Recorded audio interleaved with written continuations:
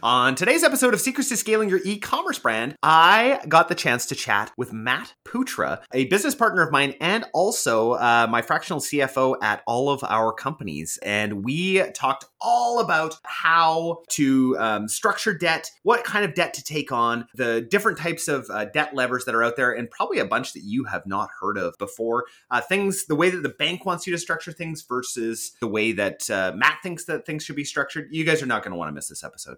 Hey guys, before we begin, I want to talk to you about how to grow your e-commerce brand in a post-iOS 14.5 world. If you're doing over 7 figures in D2C, you need to hear this. Back when Facebook ads were absolutely crushing it and driving massive amounts of revenue, setting up basic flows and sending out occasional email campaigns used to cut it, SMS marketing included. You'd see it constantly, and so would we when we were looking at accounts at Mindful Marketing. Brands earning 20 to 45% of their total revenue with email marketing with maybe 3 to 4 hours of work a month. And that's because they just set up some basic flows and then silence. But now that the Facebook algorithm has stopped spitting out such ridiculous returns, where do we go? Retention. But it requires marketers to go deeper than simple templated flows and copy and pasted campaigns, which we've seen all the time. It requires actually having a system that increases the LTV of your customers and then actually realizing that entire customer lifetime value in a shorter period of time. And hopefully even seeing a higher LTV. We're saddened to see brands do all the same things with their emails and SMS, and we're sick of auditing agency accounts who simply set up welcome flows and show off how many sales they make. Anyone can set up a welcome flow, abandoned cart flow, etc. That is the simple stuff, guys. The real key in retention marketing is digging deep into your market, copy, offer, your creative, and then pairing that with a strategy that turns one-time buyers into two-time buyers, into three-time buyers, and on, just like we've seen at our brands. So if you want to find out exactly how deep our retention marketing strategy goes, book a quick wins call with our team and we will show you exactly how we drive more repeat sales for our clients and hopefully how you can too. Go to mindfulmarketing.co/quick wins. That's mindfulmarketing.co/quick wins, all one word. Now onto today's episode. Matt Putra, welcome to Secrets to Scaling Your E-commerce Brand. Thank you. I've been watching from afar. Yeah, love what you guys do. Awesome. So for those of you who don't know, Matt and I are business partners on one sort of business unit that we have together that we're in the midst of a couple of more acquisitions right now. And Matt has also been my fractional CFO for how many years, Matt? Since 2019, I think. Mid 2019, yeah. Awesome. I can really say, and I'm not just saying this because Matt's on the podcast, but I can really say that my business life and acumen and all of those things in my head have changed being friends with Matt and working with Matt. Like I just think about things differently. I would have never even thought about acquisitions and all of that kind of stuff and the way to structure things if it weren't for Matt. So just a big, shout out to Matt that he really does know what he's talking about. So Matt, for people who don't know anything about you, tell us a little bit about who you are and what you do. Sure. So I started out as a CFO. Well, I did a lot of things, but I was a CFO of a corporate group in Canada, Vancouver, Toronto. And during the pandemic, what I realized is I didn't want to go back to the office and I didn't want to keep commuting and grinding in the corporate life. And I had been working with Jordan for, I think, already a year and a half at that point, and just realized how much I loved working with entrepreneurs and their families and like the effect that I can have on someone's business and their life and their stress levels. And to me, that was the ultimate sort of lifestyle and ultimate purpose for my work. And so then I started sort of following Jordan as he grew into marketing agency and podcasting and getting involved in the e-commerce world. I sort of kind of tagged along. Thank you, Jordan. And then just ended up loving the e-commerce community and the visionaries and the people that were just out there like really grinding to grow, and found a home where I can really help people do that and have sustainable cash flow. And really like one of the big things for me is that they can run their companies and be less stressed. And so now I work with companies in the US, UK, and Canada, and we're growing like crazy and adding to my team. Awesome. Well, I think that's really what it does come down to, Matt, right? Is that stress level and being able to sleep at night, especially when people are doing, I remember when I owned my Taco Del Mar restaurant, it was all about bank account managing, right? You're just managing your bank account all the time. And that's how you know whether you're successful or not. That's, I have some cash in the bank. I can pay these bills, right? Whereas I remember the shift, and this is when we were doing maybe just like a couple $1 million a year. And it was like, now I need to actually be thinking about debt and but like, wait, why would but we're profitable. profitable. We're making tons of money. Why do I need debt? And I remember like going through all of these sorts of ideas in my head. And probably lots of you are beyond that stage right now. But for me, it was really incredible to think about that. Matt, when should people get a fractional CFO? When does that make sense in the life of their business? Yeah, so I would say every business should start out doing proper bookkeeping. I would say there isn't any case where you leave that alone. And for me, what I've seen out there is I really begin to add value.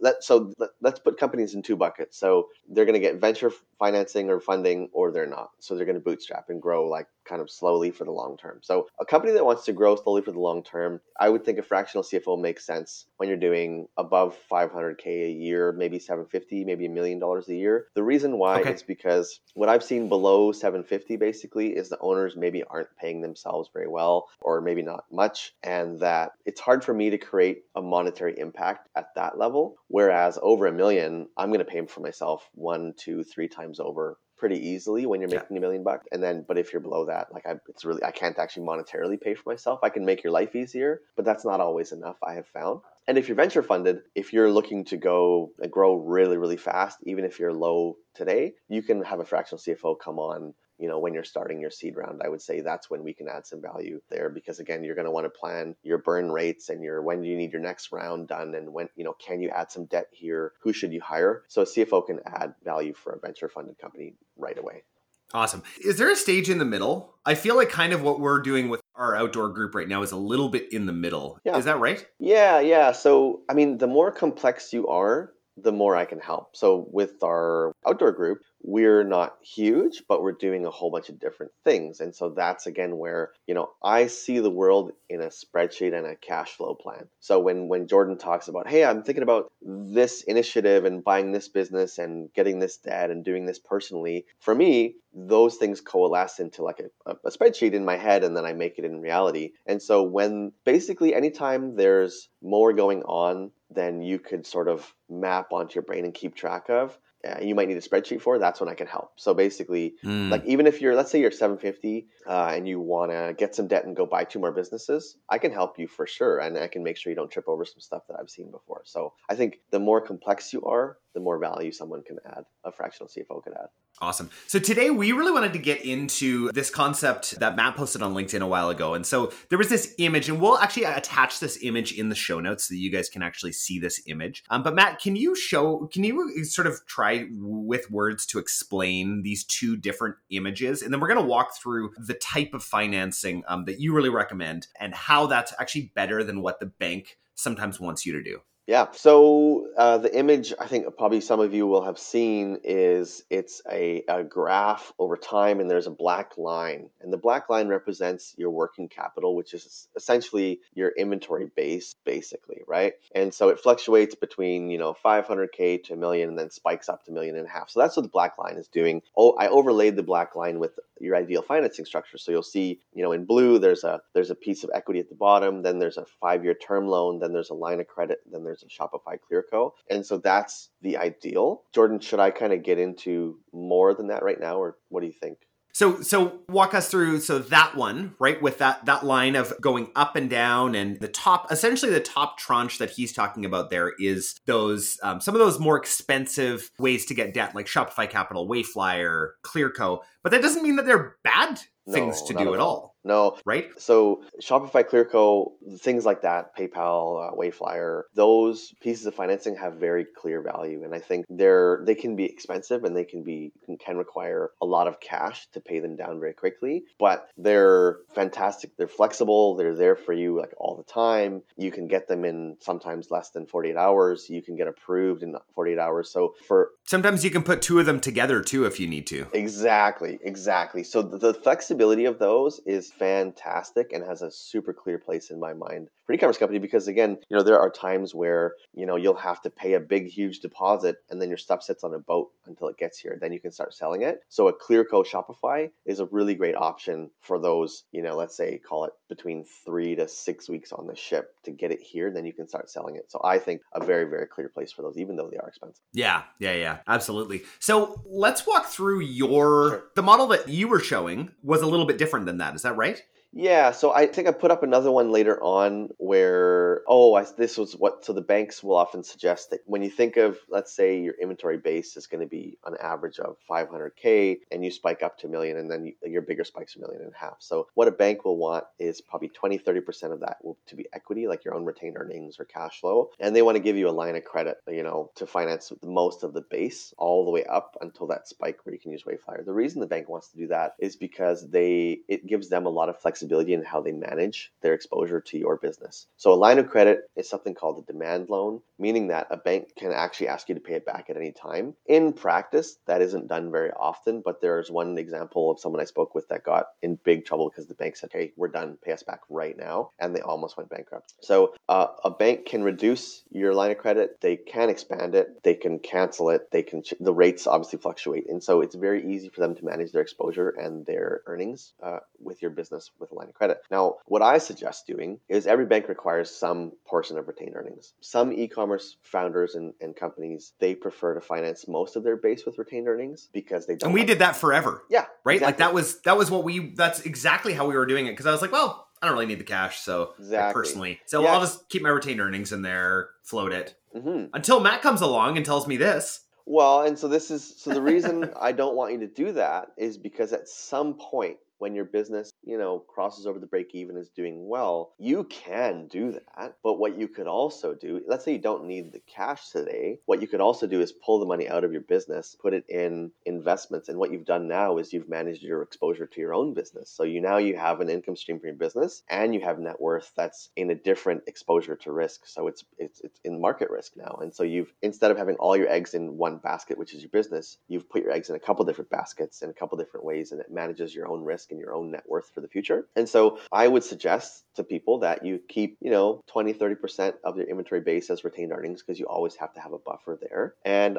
then I would go up to, from there, what I would go up to is your average base. So when you look at your inventory fluctuations over the year, a sort of a base amount will become clear. Like if you could think of a line. So in my graph, it's around 600, 750. So from, let's say, 150 to 650, what I like to do is use a 5-year term loan. There's a very clear reason that I like to do that. Now, I mentioned to you that with a line of credit, the bank can manage their exposure to you and they can change things. With a 5-year term loan, you know exactly how much you're getting, you know how long you have it for, you know what the payments are, you know what the interest rate is, and you just know you've removed any uncertainty from that 150 to 750 basically. Now, a line of credit is nice because the payments can be lower, but the bank can take it away. With a fixed term loan, the bank cannot take that away from you unless you default, but then you know what the triggers are for default. You know what the risks are for default, all of this before you ever get the money. And so I like the certainty that a 5-year term loan provides. It also gives you one big cash injection, which is paid down through very small monthly payments, as opposed to a Shopify ClearCo, where if let's say you took that amount, you'd be paying back, they like to get paid back within 4 to 8 months. So imagine paying back 500 grand in 4 months. That's a lot of cash outflow, where with a term loan, you're paying back 500-600K over 5 years. So very, very low payments, and it allows you to put that excess cash into the growth of your company. Now, I know a lot of people don't like debt and they don't like personal guarantees, but most businesses, if they're not new, if you can qualify for a term loan, you're already not new and the bank has decided that you're stable. So I think one thing for people to understand is that your business doesn't just shut off tomorrow, right? Your business will, even if there's an issue, your business will carry on. But to buffer those potential issues, that's why you don't take a full amount of the term loan. That's why you layer these pieces of capital smartly so that you can reduce your risk. And so let's say, for example, the person that had equity. So you could have done equity, but take your equity out, get a term loan. Then if something ever does happen, your equity's still there. I'm not saying go spend it all, but invest it somewhere else. And if something ever did happen, you have the money to pay it back anyway, right? Yeah. And so for me, I like A, the certainty, and B, the very low cash repayments of a 5-year term loan. And then the next piece that I'd suggest is a line of credit for what I would call the normal curve up above the base working capital. And the reason I say that is because as someone prepares for their spring launch, they're going to have their working capital basis financed, but then they're going to have to buy a big amount of, call it fabric products. It's going to come over. So they're going to buy that with their line of credit. As they sell through that launch, they're going to pay the line of credit off. It's now there for them for the next launch. So when they have to, make the big payments to bring it over on the ship or whatever, they're going to pay for that with a line of credit, and then they're going to pay it off in 3 months. That gives you the maximum flexibility and cash flow for your business. And then with, again, Shopify ClearCo is that very last piece. And I say it's the very last piece because it is very, very expensive and it's very, very cash intensive. If there's ever a big spike, like, I have to get something here now on a plane, or I have to quickly, let's say you sell through too fast of your spring launch, you need to get some more real quick. So you can use Shopify ClearCo to go to your supplier. Hey, I need another 200 grand, 300 grand, like now. And you can use ClearCo for that, sell through it, and then pay ClearCo back. But then you've not like wrecked your cash flow. Because what I see happening out there is basically people get sucked into a cycle with Shopify ClearCo because the cash repayments are so high, you have to just keep rolling it over all the time. You never have enough to kind of feel stable. And so that's why I have this layering and this like that. Yeah. Oh, Matt, I love that so much. I'm actually just thinking about a recent instance at one of our companies where we were needing to pay a deposit on fall winter fabrics already, and we haven't even started selling spring. It's like, so imagine the amount of inventory and that fluctuation that we have, but we have to do it, right? This is not like we've made some bad business decision. This is just in 2022. This is the way that we have to get our fabrics over and do our manufacturing and all that kind of stuff. And it's just the time suck. Exactly. So if I can move that time back, to me, I'm willing to pay a bit of a higher rate to do that. Now, luckily, I was able to negotiate a pretty sweet deal with Shopify Capital. I think they made a mistake. Actually, I know that they did, and then they decided to honor it for me. So that was great. I was very, very happy to them. Matt, let's talk about what the banks want to see. Sure. So we've got your, sort of your A lenders at the bottom, or whatever those ones are. Yep. Do they get upset with you? Are you breaking any of their covenants if you go and get some of that short-term capital?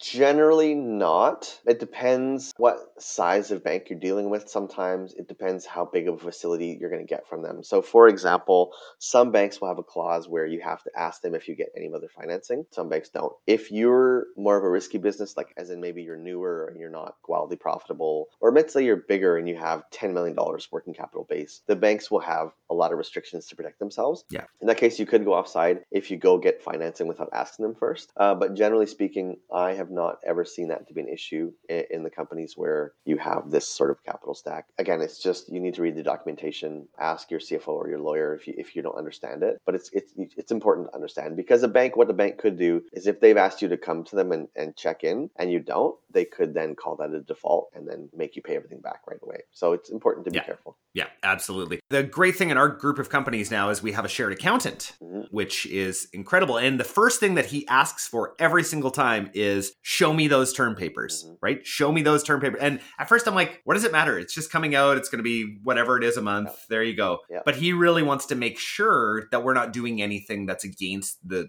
terms of the contract, right? And that was a big shift for me in my mind of like, oh yeah, that's right. These people have like certain stipulations that they need to, and covenants that they have. Matt, when you're looking at a balance sheet, let's kind of get out of this sort of idea of debt. I feel like you did a really good job of explaining why to get that. When you're looking at somebody's balance sheet and their P&L, what are some of the, say somebody wants to potentially hire you, what are some of the big red flags that you're looking at and some of the places that you can make a really big difference? Yeah, so I'll start with the P&L first. Obviously, revenue, sustainability, revenue pattern. So if it's wildly fluctuating, if it's very small to very big, obviously those are something that's like, in my mind, it's risk, right? If it grew really fast, it could also drop really fast. But if it's grown stably, it's likely not to fall off very quickly. The other thing is gross margin. I like to see a business that, the business owners that I know, the ones that are the least stressed, have over 60% gross margin. And that's product cost, people can add different things to their cost of goods sold, like merchant payment fees and whatever, but I'm talking like product costs. So if your product costs are less than 40% of sales, I think you can run a successful business and hit a break-even point and be happy. The other thing would be marketing spend.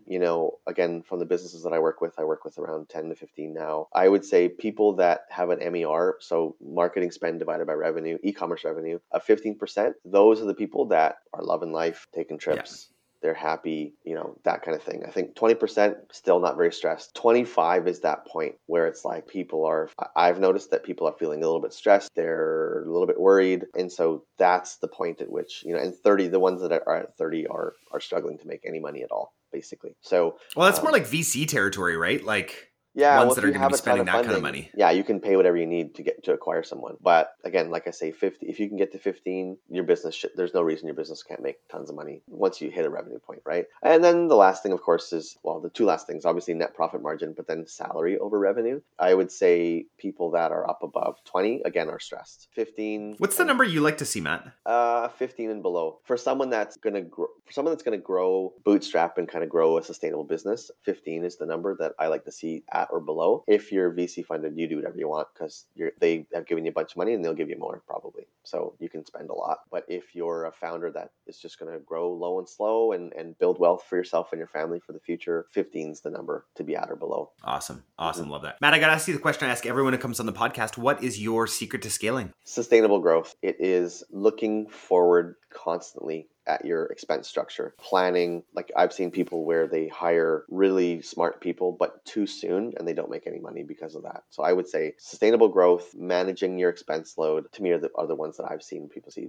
Awesome. Matt, I got 3 more questions for you. I hope that you are ready. I think so. I ask Matt questions all day, so I'm assuming that this is going to go okay. Yeah. Matt, favorite tool or app that you're using right now? And I'm going to guess what I think it is in my mind. It's Microsoft Excel. Oh, it's Excel! That's my favorite. Yep. I thought you were going to say Mural. Oh, I do love Mural. Matt loves Mural. I hate Mural. It's a great relationship. Yeah. But my favorite tool that I work in all day, every day is Excel. It's kind of feel like a stick in the mud saying that, but it's got to be Excel. Yeah, love it. Second question for you. Favorite podcast or audiobook that you're listening to right now? Ooh, favorite audiobook? The Will Smith's book. I love that. I love that he narrates it. And when he does like the raps like within the book, he talks about music. He's so vulnerable within that book. It's really great for someone of that caliber to be that vulnerable. Yeah. Cool. That's great. Last question for you. If you could sit down with anybody, you get an hour with them. They have to be alive. You can have some coffee, tea, beer, wine. You like whiskey too, so maybe some whiskey. Who would it be? Barack Obama. Okay, tell me why, Barack. As a person of color, I look up to him quite a lot, and what he's done and the respect that he's earned and the lack of anger that I don't see that in him. The diplomacy, the ability to speak through complex issues calmly, confidently, the bringing people together as much as he tried, and I see him like smiling and laughing now, on Instagram or Facebook. So definitely Barack Obama. One of my mantras, I don't even know if I've told you this before, Matt, but one of my mantras is one of Barack's mantras. Oh. And it's a plaque that he had on his desk throughout his 8 years. And it said, hard things are hard. Yeah, I like that. Right? It's just like, because one of the things that I've done over the years and one of my personality traits is to minimize things, right? To be like, oh, it's not a big deal. It's not a big deal. But no, hard things are hard. And that's okay. Yeah. That's okay that they're hard. There's going to be hard things. And in fact, I think this is something that I've talked about on the podcast before too. But when we look at Viktor Frankl and what he said in Man's Search for Meaning, in the 3 things that bring meaning to somebody's life, it's love, it's courage in the face of adversity, and it's meaningful work. So without that courage in the face of adversity and facing hard things, it's not a meaningful life, right? It's not, you don't have that meaning inside. Yep. So that's my little Barack thing there that I wanted to let you guys all know about. Cool. Matt, such a great interview. It's hilarious because we talk every single day, basically. But this is totally different. So really appreciate it. Where can people find out more about you and more about 8X? Tell us a little bit about how you help e-com companies. Sure. So www.8x.co, the letter 8 spelled out, x.co. So what I do, the linchpin of what I do and what the most important stuff that I do is cash flow planning and making sure that I'm 9 months ahead or so of issue. That's my goal, is to be 9 months ahead of any cash issues that you might have. So if I can find something, it's February. If I can find a cash flow issue happening in November, we have 9 months to fix it, 9 months to go to the bank. You look like a genius. We can fix those problems when we have that much time. That's the core of what I do. The next thing is sustainable scale and profit optimization. So I want you to grow as fast as makes sense. I don't want you to be too stressed. I don't want you to run out of money. I don't want you to give up too much margin. I want you to have the life that you want to have. And so I can help you map that out into an Excel spreadsheet and some actions to take and some people to talk to and who you should hire and when. So those are the 2 big things that I do for people. And then you get the rest of what a CFO can give you. So do you have a hard contract to read? I can read it. Do you have an M&A deal? I can help you do that. In fact, I saved someone $500,000 in December from a structuring idea that I gave them. So Yeah, and I can definitely speak to that as well, that Matt helps with all of that kind of stuff. Every time I have an idea, I just throw it by Matt, like, hey, what do you think? Even if it's not on a business that we're working on together. So from the CFO standpoint, so super, super helpful. Matt, thank you so much for your time today. Guys, go check out Matt on LinkedIn as well. Search Matt Putra. And you guys, we will see you on the next episode. Thanks, Jordan. This was awesome. Hey guys, we hope you really enjoyed today's episode. Can we ask you a favor? Hit subscribe so that you never miss an episode, and share this with your e-commerce store owner friends. We also love reviews. So if you could leave us one on Apple Podcasts, that would mean so much to us. Just a reminder from the beginning of the episode, our team at Mindful Marketing is rapidly growing, and we have room for one new brand a month that's looking to grow. Now, before you apply, please note that we're only looking for businesses that are ready to scale and have the capacity and the inventory for a large influx of orders. This opportunity is only available to brands that have had at least 1 year of sales history and are ready for explosive growth. If this sounds like you, go to mindfulmarketing.co/apply and start the process today. I hope you guys have a great week.